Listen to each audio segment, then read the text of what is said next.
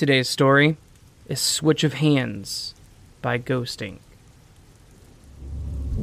The sound of ravens could be heard through the midday sun as it glazed upon the woods. One raven stood up on top of a building, cawing as it spoke. The place was abandoned, left with nothing but emptiness and the little graffiti that was sprayed among the hollow walls. What little life there was soon interrupted by the sound of a vehicle, a van, coming out of the woods. The dark colors on it almost appeared as if it were a shadow on the ground. Stepping out of both of the driver and the passenger seat were two men. They looked no older than 25. Walking to the back, they opened the back door, revealing a woman with a smile on her face. "Finally we arrived, huh?" she asked. Haru was being a little frustrating with the directions, but yeah, we're here, one of the men explained with a smirk. "Excuse me? You wouldn't listen to me, Kai," Haru called out with an annoyed look. "Calm down, Haru, I'm only messing with you," Kai said, before turning over to look at the woman. "Anyway, Akari, how's the equipment coming along?" "Well," she began, "besides the few bumps she went over, everything is in tip-top shape." "Fantastic. We can start soon." "Alright, got to." Haru thanked her. "Should we go ahead and set up the cameras?" Kai asked Akari. She then shook her head. "Not yet. Remember, Umi is coming in a little bit. Still, it would be best to go ahead and get a start, and maybe that way we can get a little sneak peek if anything else happens," Kai pointed out. Despite his big brain, he can be smart sometimes, Haru agreed. Kai looked at him confused. "That sentence didn't make any sense. You alright?" Kai started to chuckle. "It's the meme. Have you been under a rock?" "Akari, you know what I'm talking about, right?" She shook her head once again. "Nah, you know what? Let's just go ahead and set up the cams."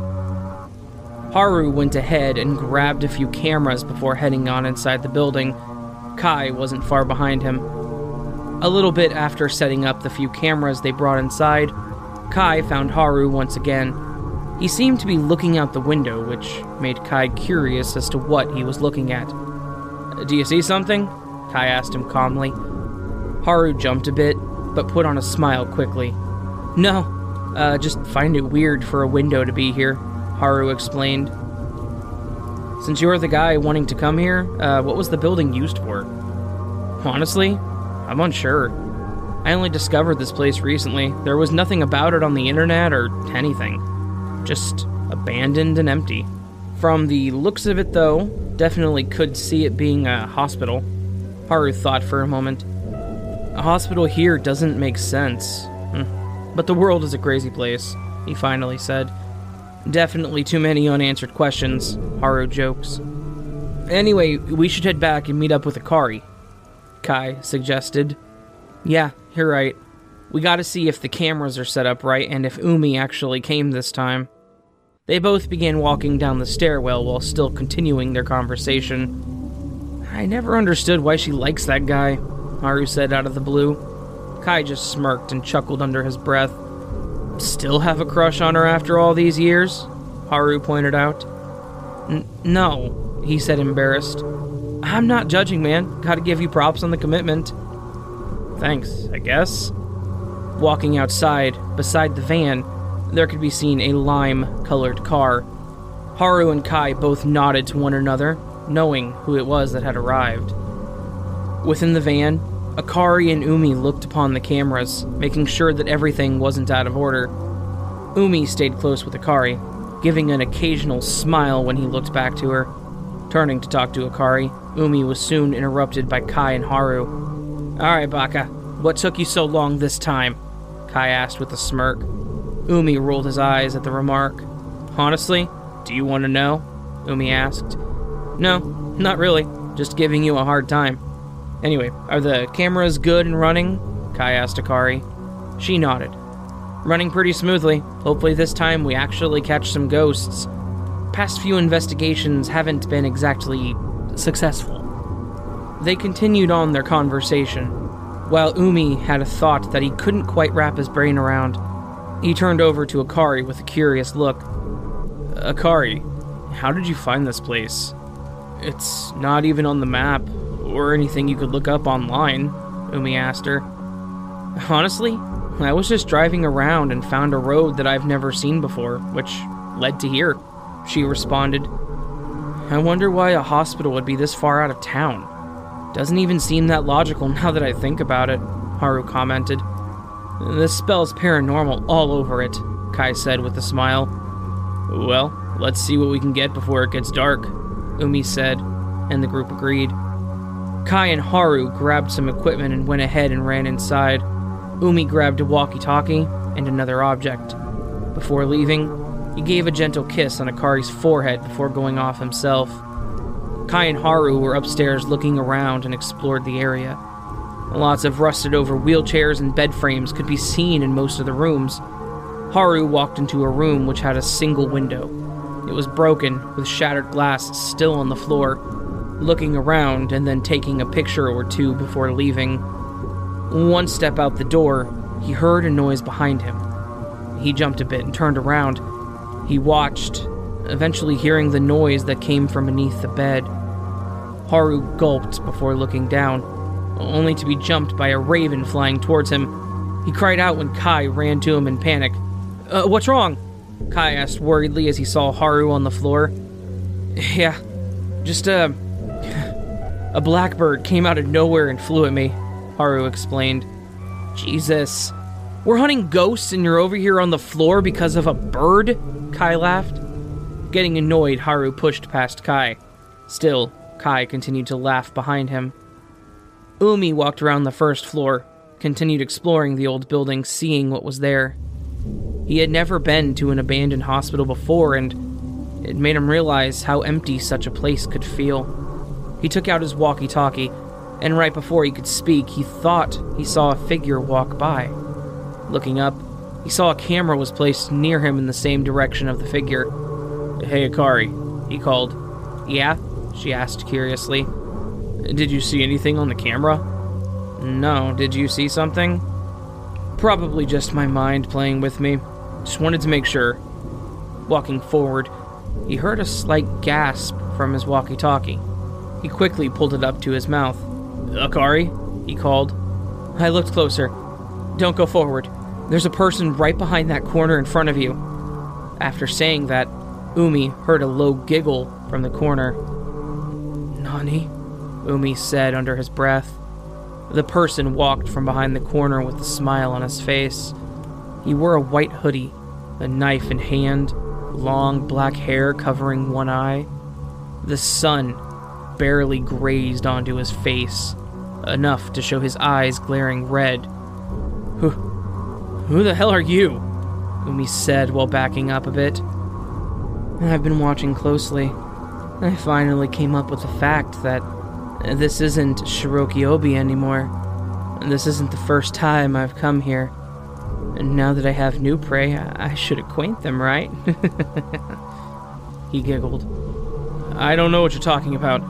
Stay back, or I'll get the police here. Umi warned. A sweat could be seen coming down his forehead. The man just laughed hysterically. He glared once more towards Umi and licked his lips. You weren't the first to pull that on me. Let's see if you can be the first to actually do it. The man dashed forward with his knife. Umi tried grabbing his hand only to miss and have it pierce straight through it. He screamed out in agony as the man got him down to the ground and tried pressing the knife into his neck.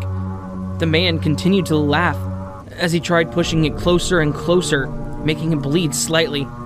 The sound of footsteps rushing down the hallway could be heard. Umi, we're coming, just hold on, Kai yelled. As they got there, they saw that Umi was still putting up a fight. The man stared at them with a smile. He started giggling as he eventually stopped pushing. Umi tried to push him, but before he could touch him, the man slashed deep within his neck without any hesitation. Licking the blood off the knife, Kai and Haru looked at him horrified. Umi! Akari yelled through the walkie-talkie. Now, who's next? The man said with a creepy smile. Without a word, Kai and Haru ran back. The man also quickly pursued them. Trying to run up the stairs, Haru looked back from the corner of his eye. Just as Kai was about to reach the top of the stairs with Haru, the man grabbed him by the back of his shirt, yanking him backwards, causing him to tumble down the concrete stairs. Bones could be heard breaking and even the snap of his neck. Haru watched in horror as he saw his best friend murdered before his eyes. The man turned around with a smirk, only to quickly be surprised by a punch directly in his face. The man fell back a bit, almost losing his footing on the stairs. Looking at Haru, who was full of hatred, the man laughed. "All the times I've been here, never once did they try to fight back," the man said. "Shut up," Haru yelled before throwing another punch. "Not this time." The man dodged and slammed Haru against the wall. He pulled out his knife again and tried going for Haru's neck. Quickly, Haru used his arm and the knife stabbed deep into it. With that distraction, Haru kicked the man back and pulled out the knife from his arm, blood dripping onto the floor, making the man lick his lips. "So red and smooth. Can't wait to have a taste," he said with a smile. Haru then tried swinging the knife himself, only to be tackled against the wall once again. The man punched Haru's face, grabbing the knife back. The man jumped back a bit and analyzed where to go next. Haru felt tired with the constant blood leaving his body. Behind the man, Haru noticed the window from before. If there was any chance of beating him, this was it. The man attacked once again, leaving an opening. Haru took the chance and punched as hard as he could into the man's face. The man felt disoriented, and then felt a hard kick to the stomach. He fell back and broke the window behind him. The man was about to fall, only to see Haru punch him once more. The man fell through, though Haru noticed something. There was a smile on his face, and he mouthed the words "Arigato." The man fell with a large smack. A pool of blood could be seen as it formed. Tired, Haru stumbled back to the van. His breathing was heavy and he was barely conscious. Blood still dripped from his hand as he fell in the middle of the field. Akari ran out to him in panic. Tears fell from her eyes as she hugged Haru. "Oh God, I'm so glad you're okay," she cried. "Why did this happen?" His shoulder felt wet and cold as she cried. Haru placed his hand on the back of her head and patted her hair. "It's okay. Everything will be okay," he said. She then gasped as she felt the coldness of a blade pierce her back. "Everything will be okay, Akari," he said once again. She turned briefly and saw the glare of his red eyes. She then slid off him and slumped to the ground without another noise. Poor soul. It was fun while it lasted. He chuckled. He then sat up and realized blood was still dripping from his arm. "This man killed me? Interesting. No matter. Should only be another few minutes before I go home." He looked up when he heard a noise. "Oh, who decided to stay?" He smiled. Then a dart shot him in the shoulder. Nani?" More and more darts were shot at him, causing him to fall onto the ground. His mouth began to foam up. He was still conscious, but barely. Several men in uniforms came out of the woods. One of them crouched down and analyzed him. Lifting up the sleeve, the man tagged Haru's shoulder. "All right, sir. Subject, Jeff, is captured," the man said. "Good. Wrap him and put him in the container before he's able to move again." Two men nodded and began wrapping him in a weird material. Carrying him away, the commander looked at the building once more. "So," he began, "they can come back more than once."